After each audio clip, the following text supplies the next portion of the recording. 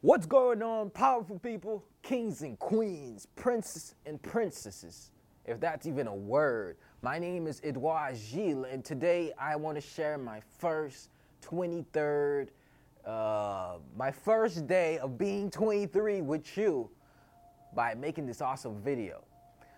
Desire is a thought, an impulse, until it has been transferred into its physical counterpart. Desire, ambition, faith, and daily work is what it takes to be successful. What happens when you pretty much know this formula to success? What happens when you pretty much know all the ins and outs? Not even all of them, but just a little bit ins and outs of the basic principles to be successful. What happens when you know how to make money? What happens when you know how to have great relationships and be completely healthy, but you're simply not doing it? What happens then? The worst thing that can happen to a man is not that he doesn't know what to do, is that he knows what to do, but stands by and watch life fly by. That's the worst thing. That's the worst stage of a man's life. It's the stage of being stuck, of being frozen in place while having all the knowledge necessary to do what is necessary to be alive. And in your journey in life, how does it feel like when you know how to do something, but you just never get it done? And that's the stage I'm in with my life. It's the stage of knowing and not doing. So it's like you're doing what you need to do, what you think is right to do, but what's gonna take you to the different level, to the next level, you're simply not getting there. You're simply not reaching up that ladder, reaching up that step. What happens when you get messages of, when people look at you and people talk to you, they're talking to you in a pitiful way? That's the worst way to go about life.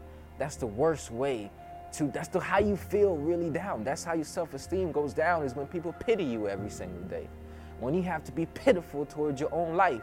When your calls that you get from your parents are all pity calls, then you get to this realm of being in a pity party of sadness, of feeling like I need to do something different with my life. Have you ever felt this way, where you feel like you just have to do something different with your life? Where you feel like this pattern and this route is not right with your life? When you feel like this is really, really behind on who I really am? And you just feel like you have to take that next leap, that next step. A wise man once said that desire that you have, that itch that you have, is God's proof to you that it's yours already. So wanting it so badly is an indication of how worthy you are of what you're trying to be. So as you continue on working on whatever you're working on, if you're trying to lose weight, you're trying to build this amazing business that's going to change the world, that's going to help people stay healthy in all three levels, and it seems like it's not working out for you, recognize that you have the desire already to make it happen. God doesn't put missions in people that cannot achieve those missions. The reason why you're thinking like this is because you are it. The only thing that's stopping you is your past, right? Do not let your past bleed into your present times. Do not let your past bleed into your present actions. Do not let your past bleed into your present relationships. Know that the past is there. It's there to make you grow. And it's either you're growing from the past or you're dying with the past. Because it's gonna keep pulling you back. It's gonna keep pulling you back. It's gonna say, come back here. This is how you used to be. I want you to be like you used to. I want you to stay like you used to. I want you to do what you used to. I want you to eat what you used to. I want you to be inactive like you used to. And that's how past is. The past is the forgotten friend. And he's alone, and he's lonely, and he's long gone. And he wants you to get back to it because that's how it stays relevant. But right now, and as I step into my 23rd year, I want to step into the 23rd. I want to step into greatness. I want to step into 23 jerseys of self-fulfillment. I want this to be my Jordan year. I want this to be the year where I'm playing with life. I'm playing through life. I'm playing through this journey with a favor. I'm playing through this journey that my dad has just passed away, or my dad has just passed away, and I have a fever just like Michael Jordan. And I'm playing through it. I'm playing through it. I'm practicing.